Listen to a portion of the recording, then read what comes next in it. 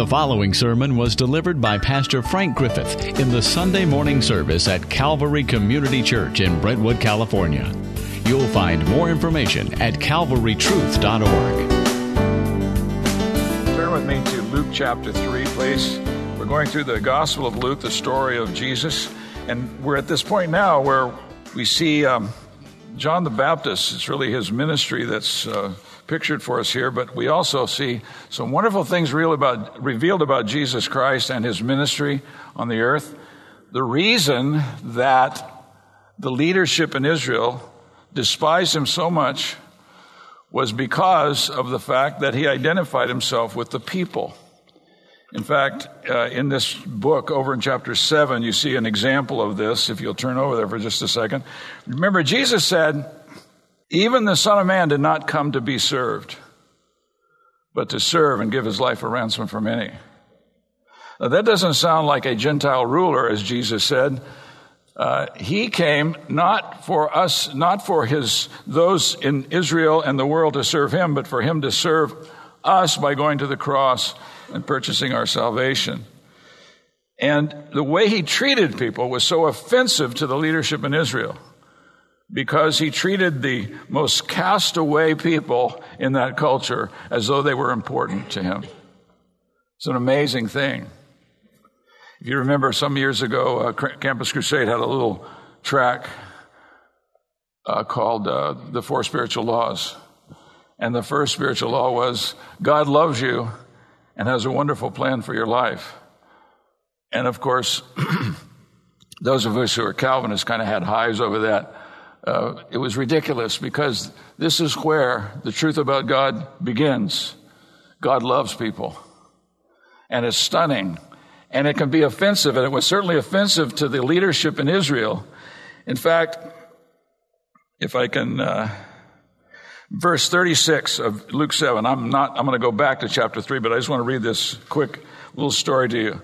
Now one of the Pharisees was requesting him, that is Jesus, to dine with him. And so he entered the Pharisee's house and reclined at table. Now you understand, reclining at table was the way that they gathered together to have dinner.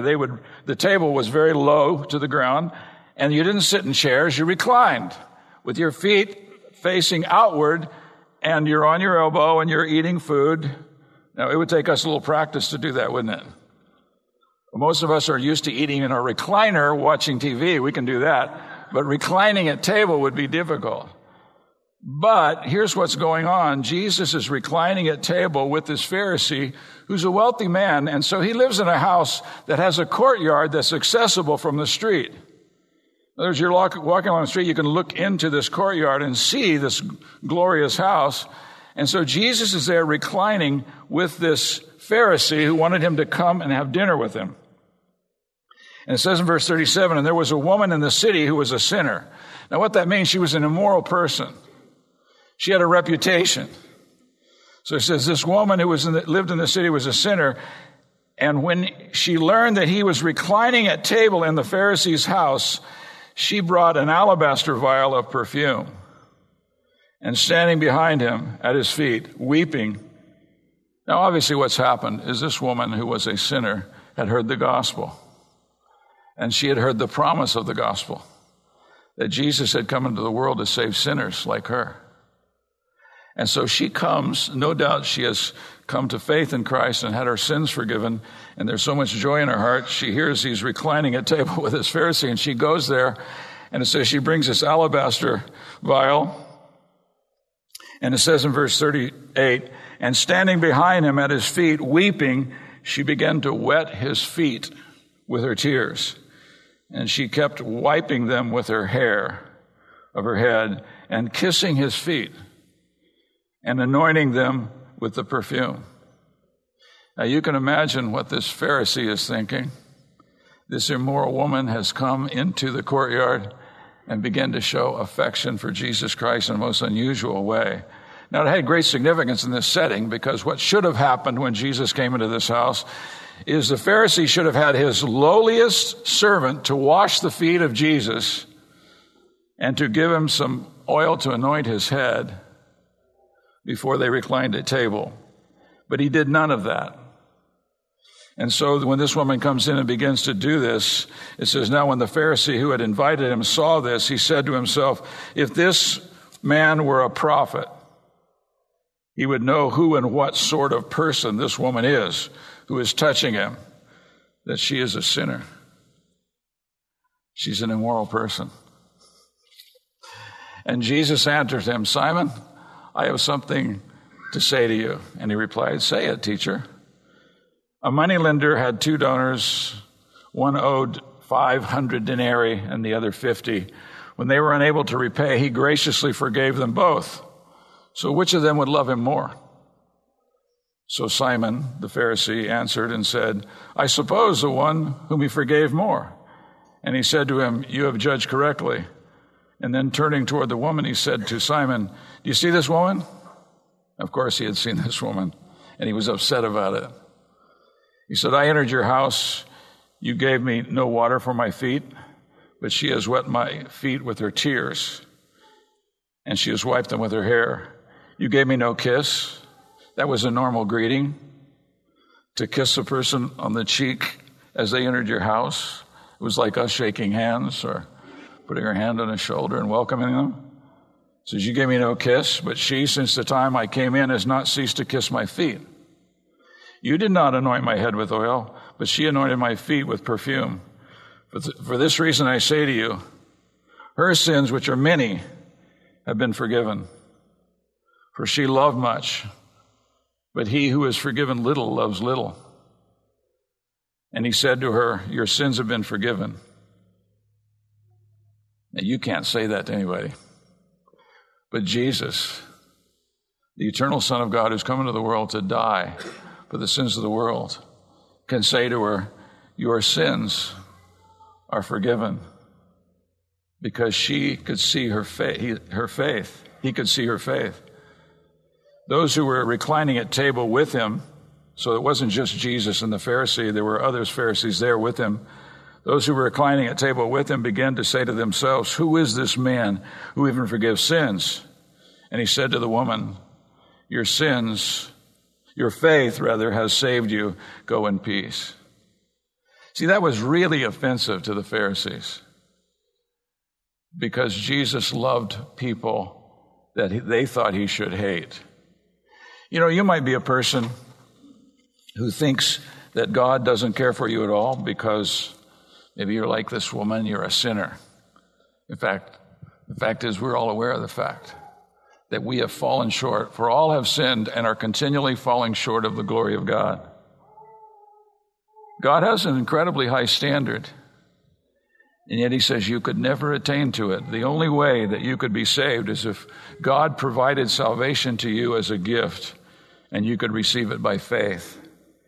Salvation including forgiveness of sins and reconciliation with God. So back in Luke chapter 3, we see John doing his ministry, his ministry was to introduce Jesus to the nation of Israel, to the world. This is the Messiah that was promised from Genesis chapter 3. As soon as the fall occurred, God promised to send one who would save his people from their sins. And so John has come on the scene to introduce Jesus to the whole culture, to the whole world, really. So turn to Luke chapter 3. Let me read through these first 20 verses or so, maybe 22 verses. Now in the 15th year of the reign of Tiberius Caesar, when Pontius Pilate was governor of Judea, and Herod was tetrarch of Galilee, and his brother Philip was tetrarch of the region of Iturea and Trachonitis, and Licinius was tetrarch of Abilene. And yes, Abilene, Texas was named after this city. Why does he include this? Because for the early readers, the first readers of this book, it told exactly when Jesus entered into this public ministry. It was about the year 29 AD, and so Jesus was 30 years old, we're told later on in this text. He's about to enter into public ministry for 3 years in which he's going to accomplish all that he was called to accomplish or sent to accomplish. It goes on in the high priesthood of Annas and Caiaphas. Annas had been a high priest for a long time until about 14 AD, and then his son-in-law, Caiaphas became the high priest. And so they functioned kind of as a pair. Caiaphas continued to be, as Caiaphas was fulfilling his role as high priest, his father-in-law served right alongside of him. In fact, he was revered even higher than Caiaphas. But he says during this time, now he's going to tell us an event that took place. He's done all this just to tell us when. Now, these things don't mean as much to you. These 5 rulers, who the Caesar was over the Roman Empire and who these other 4 rulers were over areas near Israel, they don't mean a lot to us. We could put a map up on the screen and show you where they were, but that wouldn't do anything for you. What's going on here is he's placing the particular time in which Jesus enters into public ministry. And so he goes on and he says, at this particular time, the word of God came to John. The word of God came to John, son of Zechariah, in the wilderness. Remember, John lived in the wilderness. He lived out in the desert, and he dressed like Elijah the prophet. But the word of the Lord came to him, like it had to the prophets of the Old Testament. In fact, Jesus is going to say he is the final prophet. He's the last of the Old Testament prophets. And the word of the Lord came to him. God brought his word to him in a very specific way, and so he responds. Verse 3, and he came into all the district around the Jordan, preaching a baptism of repentance for the forgiveness of sins. We'll look at this word repentance in a second. I assume you all know what it means, but we'll look at it in just a second because it has something to do with the fact that what John is preaching is you people who are the people of God need to repent and turn back to God in preparation for his Messiah who has come. And he says, as it is written in the book of the words of Isaiah the prophet, the voice of one, this is Isaiah, 700 years before this, Isaiah said these words. Before John the Baptist comes on the scene, Isaiah had prophesied these words. And this is a perfect description of John. Isaiah wrote, the voice of one crying in the wilderness, make ready the way of the Lord, make his path straight. Every ravine will be filled, every mountain and hill will be brought low, the crooked will be made straight, and the rough roads smooth, and all flesh will see the salvation of God. The salvation of God, if you remember back in chapter 1, is Jesus Christ. They're going to see Jesus Christ. Well, what is all this stuff about filling up the ravines and cutting down the mountains? Well, it was a metaphor for saying John's role is to prepare the people of God for the coming of Messiah. What it's referring to, the metaphor is when a very high up person, a renowned person, came to visit a city, it was common in the ancient world to build a highway for him and name it after him. And so it'd be a smooth way for him to enter into the city. So the ravine would have to be filled, the hills would be brought down low, and this guy could ride in a chariot right into the town, and they would greet him and welcome him as a dignitary. And so he says, John is fulfilling this role, in a sense, for the greatest person who's ever lived on the earth, the Lord Jesus Christ. And he's to prepare the way, not by making a road, but by proclaiming the truth to the people of God, to prepare their hearts for the coming of Christ. And so he's warning the people. In fact, I love the introduction to his sermon. I told Ryan he ought to try this sometime. Get this, verse 7. So he begins saying to the crowds who were going out to be baptized by him, this is his intro. You brood of vipers, who warned you to flee from the wrath to come? That's what he says to them. He doesn't sound like a modern day preacher, does he? You brood of vipers, that is, you snakes, who's warned you to flee from the wrath to come? Well, the wrath to come is what Christ is going to save us from. It's what the Messiah came to save us from, the wrath that's coming on this world. And he says in verse 8, therefore, bear fruits in keeping with repentance. In other words, let your repentance be genuine. And do not begin to say to yourselves, we have Abraham for our father. This is what the Jews said. I don't need John the Baptist. I'm a descendant of Abraham. You know, it's kind of like some people today. They think that their standing with God is based upon their parents. I had a very godly mother and father. I had two grandfathers who were preachers, but I cannot stand on their relationship with God. But they thought because Abraham was called by God and God was going to bless the world through his seed, that they had a standing with God based upon their birth relationship, their physical birth relationship to Abraham. And so John just stops them in their tracks and he says, don't start telling me that you have Abraham as your father. For I say to you that from these stones God is able to raise up children to Abraham. Guess who you are, believer? The Bible says that in a very real sense, you are the seed of Abraham because you have believed on the Lord Jesus Christ. See, he can make sons of Abraham from these rocks. He can take the worst of us. He can take this woman who came to visit Jesus and turn her into a son of Abraham in the sense that she is saved and she's in a right relationship with God simply because she believed on the Lord Jesus Christ. He goes on, indeed, the axe is already laid at the root of the trees. You notice we live out here in the country, there's all kinds of orchards around. You notice every once in a while an orchard that stops bearing fruit, they begin to cut down the trees. Sometimes they grind them up, sometimes they burn them in piles. But they bring those trees down. Why do they do that? They stop bearing fruit. And so he says to these people who've come to him to be baptized, make sure that your repentance is genuine. And make sure that you are not going to stand before God in this judgment because you have not believed. And this faith is seen in specific things. He said, indeed, the axe is already at the root of the trees. So every tree that does not bear fruit, good fruit, is cut down and thrown into the fire. That's a metaphor. It's a picture of the fact that people are going to stand before the judgment of God. And our faith in Christ is manifested by how we live. Isn't that something? It's manifested by how we live. Now, how we live may be very self-righteous, may be very religious. It may be the kind of people that everybody wants you to be. But when you have faith in Christ, there's going to be evidence of it.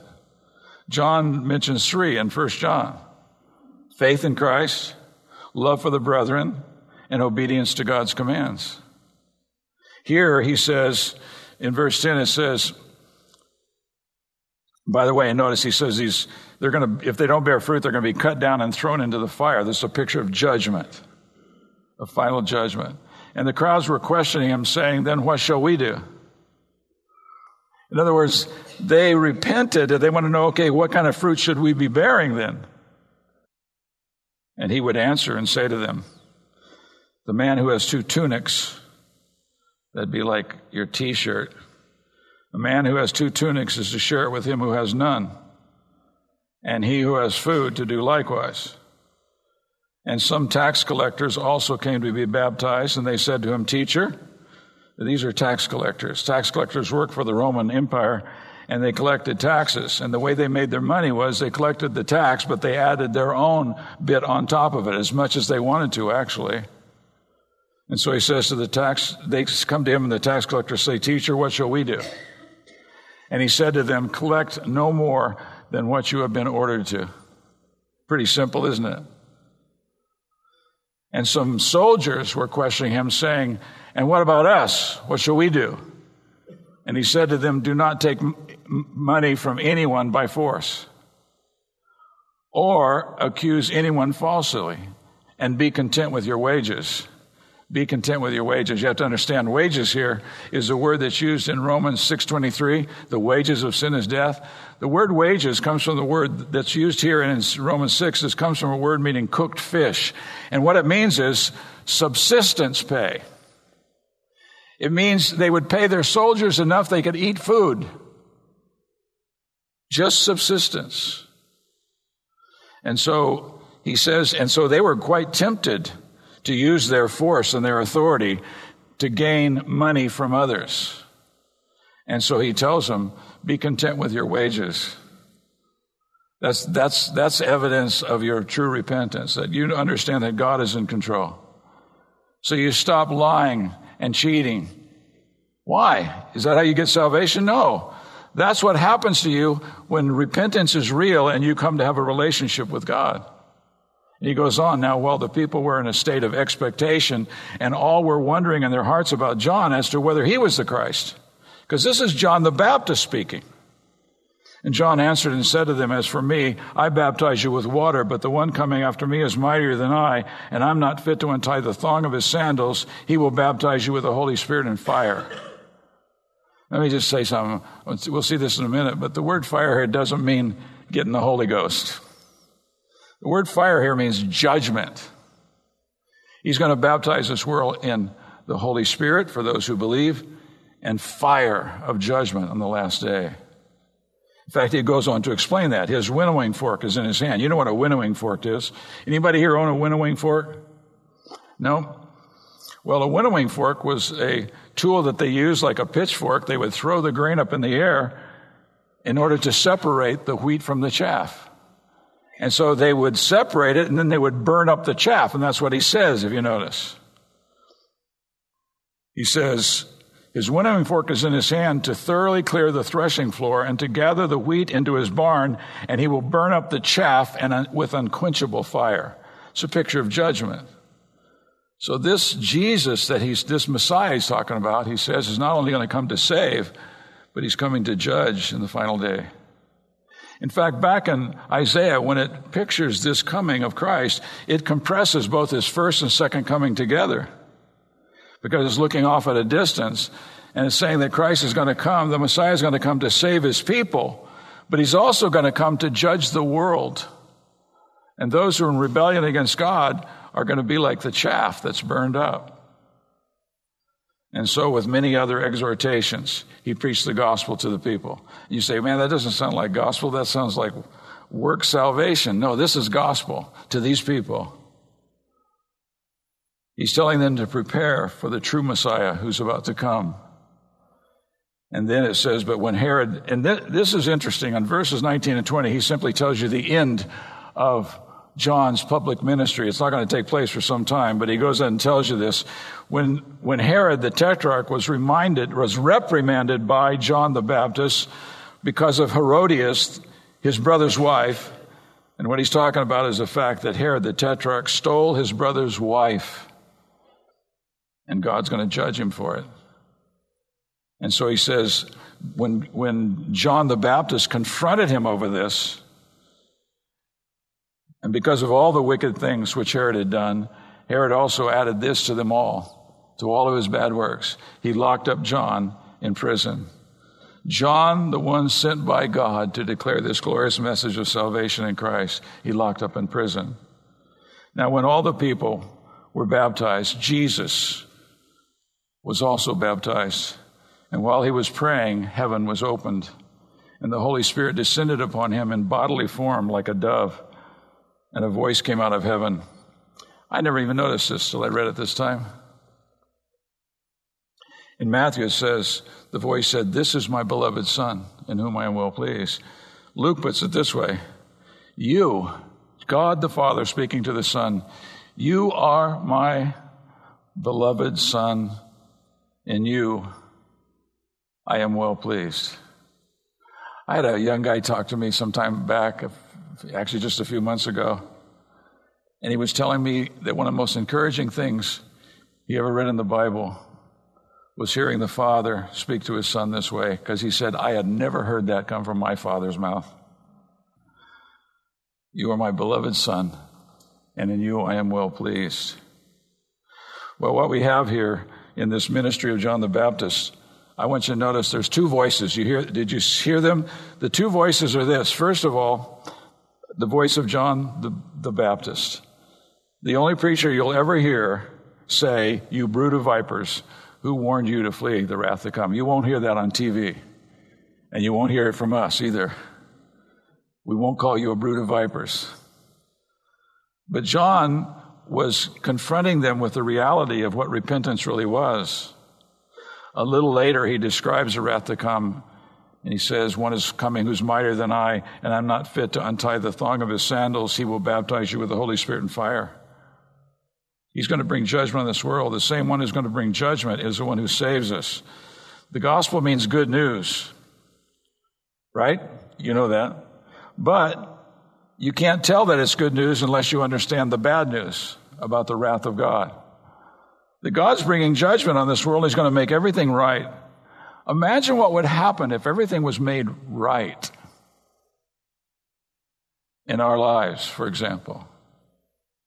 And that's what Christ is going to do at the second coming. The gospel is good news because he has come before the final judgment, and he has brought this glorious work of salvation by becoming a substitute for us and dying on the cross for us. The second voice that's heard in this text is the Father, God the Father. You are my beloved Son, in you I'm well pleased. In other words, I enjoy you. I delight in you. You are the joy of my heart. I take great pleasure in you. And this whole thing was initiated by the Father, everything we read here, because it tells us, as we saw, that the Word of God came to John, the son of Zacharias, in the wilderness. God is producing, even today, he's producing an innumerable number of people who are going to inhabit the kingdom of God under the reign of Christ, because God is glorious and he loves people. And he's going to save a host of people. We're just a little part of that. But anywhere you go in the world, you run into people who God has saved. Jesus has been sent by the Father to come to us as Savior of the world. Romans 5:8 says God, in fact, it says this. You've heard this, I've quoted this so many times, but I usually quote it the way it appears in the New American Standard. But what it actually says is God is demonstrating his love for us. In fact, the word demonstrate means to recommend. If you've ever gone to a Tupperware party and they demonstrate how these things work, but then they're recommending them to you. They want you to buy them, right? I hope we don't have any Tupperware salespeople here that I'm not trying to offend you, but they're not just demonstrating them. Rodley, are you? No. Oh, but you, not only are they demonstrating them to you, but they're recommending them to you. And this text actually says God is continually recommending his love towards you in that Christ died for you while we were sinners. He died for us while we were sinners. Isn't that amazing? It wasn't after we said, God, I want you to save us. Would you send a Savior to save us from our sins? No, it wasn't.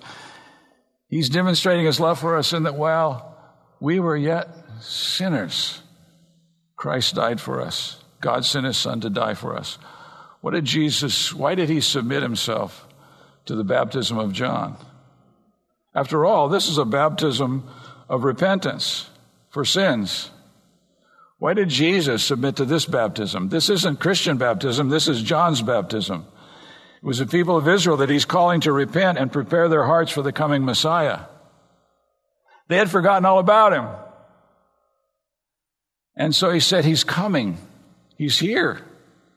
Repent so you can be forgiven of your sins. And Jesus steps forward and to be baptized by John.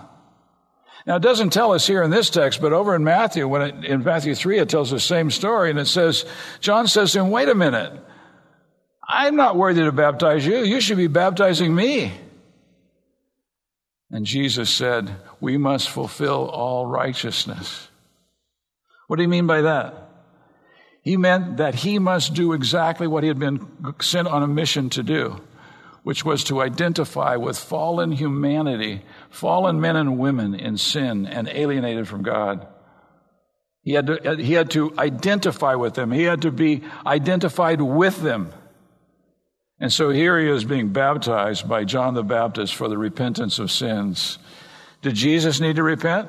No. He was without sin. But the Bible says that we have a high priest who is touched with the feelings of our infirmity. He knows what you're going through today. And I know sometimes what happens to us, we can really be, we can feel like God's forgotten us. That's what happened to Job. Remember Job, when he was going through all this trouble? He was physically sick to the point of death. His wife had turned on him. His friends had turned on him. And listen to what he says. This is in Job chapter 9, verses 29 through 35. I'm reading this from a quote from the New Living Translation because it's very picturesque and easy to understand. This is how they translate it.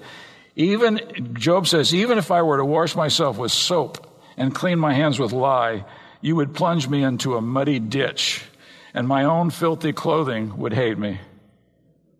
He says, God is not a mortal like me, so I cannot argue with him or take him to task, to trial. I can't argue with God because they're telling him, you're suffering because you've done something wrong. You ever feel like that? You ever have somebody tell you that? That's what they were telling Job. And Job says, he pleads, he says, if only there was a mediator between us, someone who could bring us together. The mediator could make God stop beating me, and I would no longer live in terror of his punishment. Then I could speak to him without fear, but I cannot do this in my own strength. Now in the King James, it's translated, if I just had a daysman, if I had somebody who could touch God and touch me, if I had somebody that understood God but understood me as well, what would you need? You would need God become flesh, right? There's one God and one mediator between man and God, a man, Christ Jesus. He's what Job was looking for. And so when Jesus came into the world, he had to identify with sinners. That's why we have passages like Philippians 2. Although he was in the form of God, he didn't think it was something he had to grasp and use for his own benefit to be equal with God, but he emptied himself by taking on the form of a servant. And he comes into the world, and I got news for you. He would have hung out with you. He would have had dinner with you because he came to die for people like us. He came to be a substitutionary curse bearer for us. Now, there are times, in fact, I'd like to ask you, has your soul ever ached over the fact that God doesn't seem to understand how desperate you are for him to help you? Of course, we've all experienced that. I talk to people all the time that are going through that. I had a guy tell me last week he wished he could just die because he can't stand the pain. He can't stand what he's going through. He wished he could just die and get out of this life. There's times we feel like Job. We want to say to God, I don't think I can last any longer. I've had people tell me that. I don't think I can go another day like this. I don't know what I'm going to do. You know what God says to you when you're like that? This is what he says. My son understands. That's what he says. Listen to this. Hebrews chapter 4, verses 15 and 16. For we do not have a high priest who cannot sympathize with our weaknesses. That's not the kind of high priest you have. You have a high priest who knows how to sympathize with your weaknesses. He says, we have one who has been tempted in all things as we are, yet without sin. Therefore, let us draw near with confidence to the throne of grace. You can draw near to God knowing that he actually cares about what you're going through. And his solution may be very different than what you're wanting, but it's going to be so much better because you have someone interceding for you, the one mediator between God and man, a man, Christ Jesus, who is now in the third heaven with the Father, who's also God, and he intercedes for you. Sometimes we forget this, and we go to prayer and we're asking God, it's like us against God. We're pleading with God, please help me, please help me, please deliver me from this mess I'm in.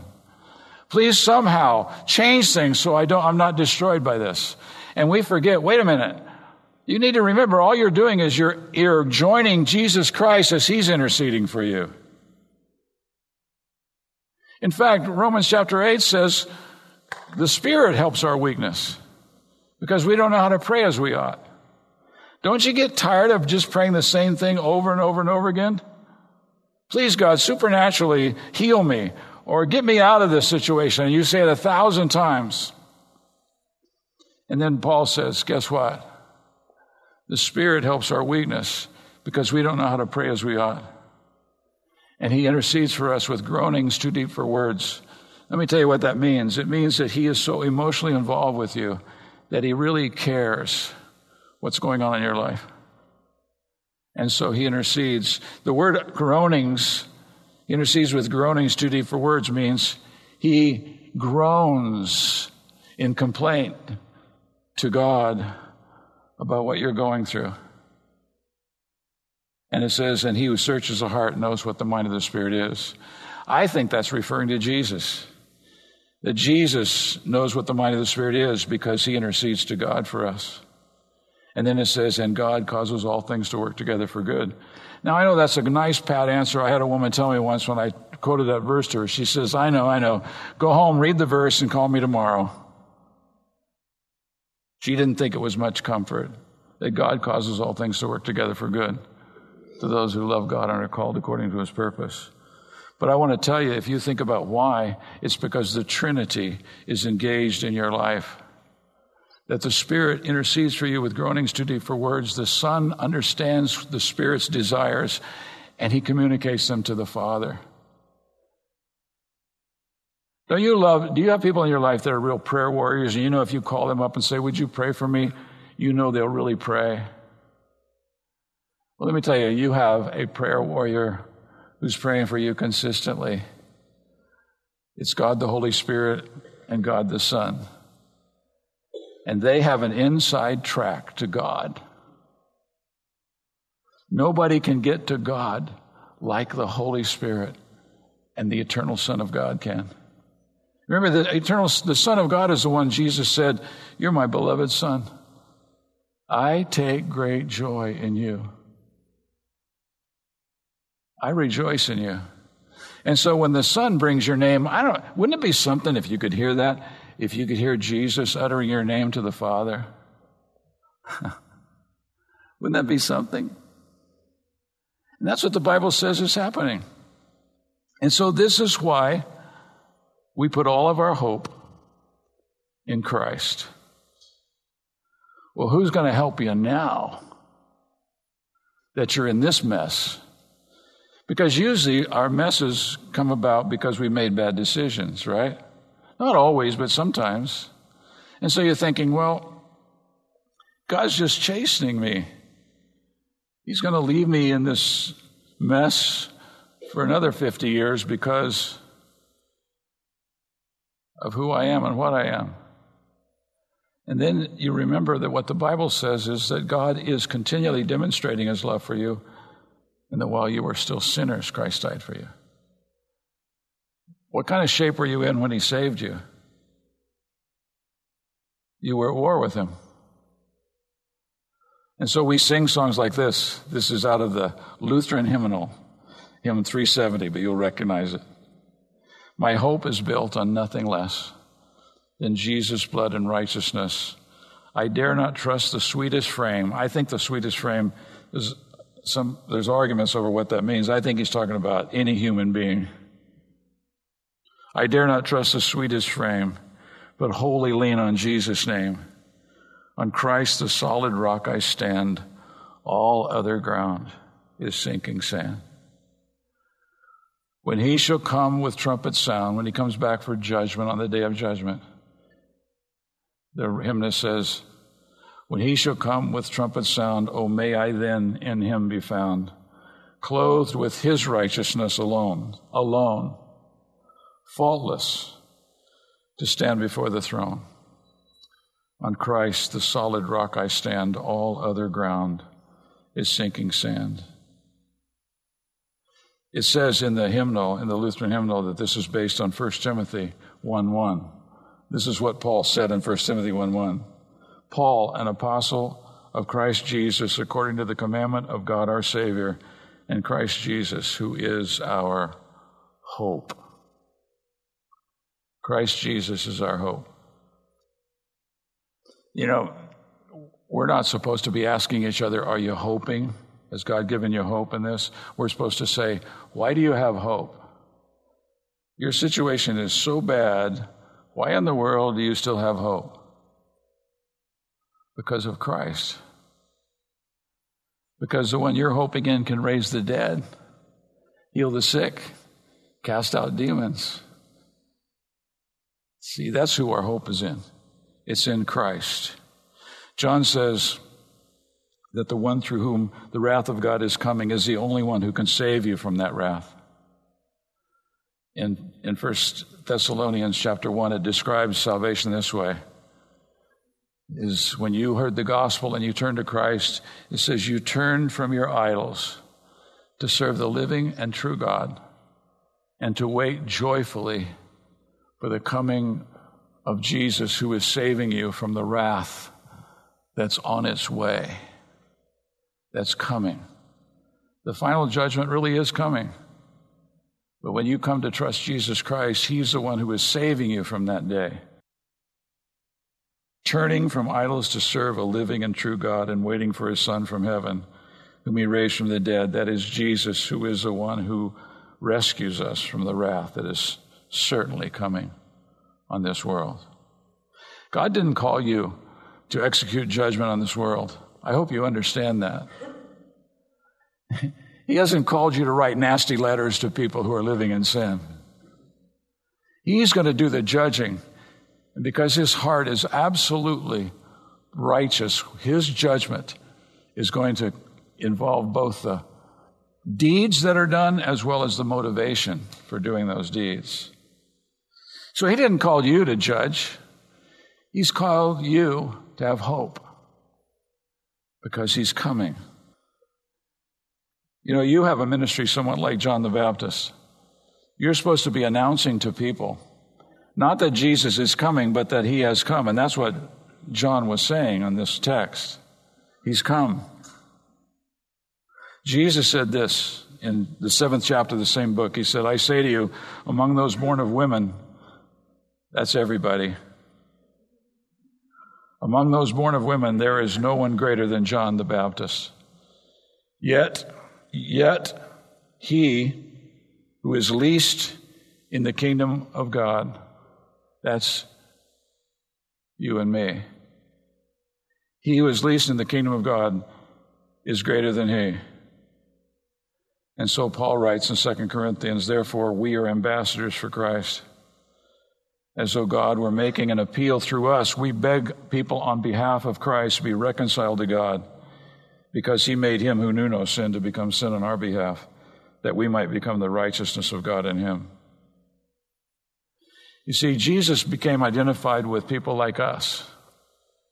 And when He went to the cross, He bore our sin on Calvary.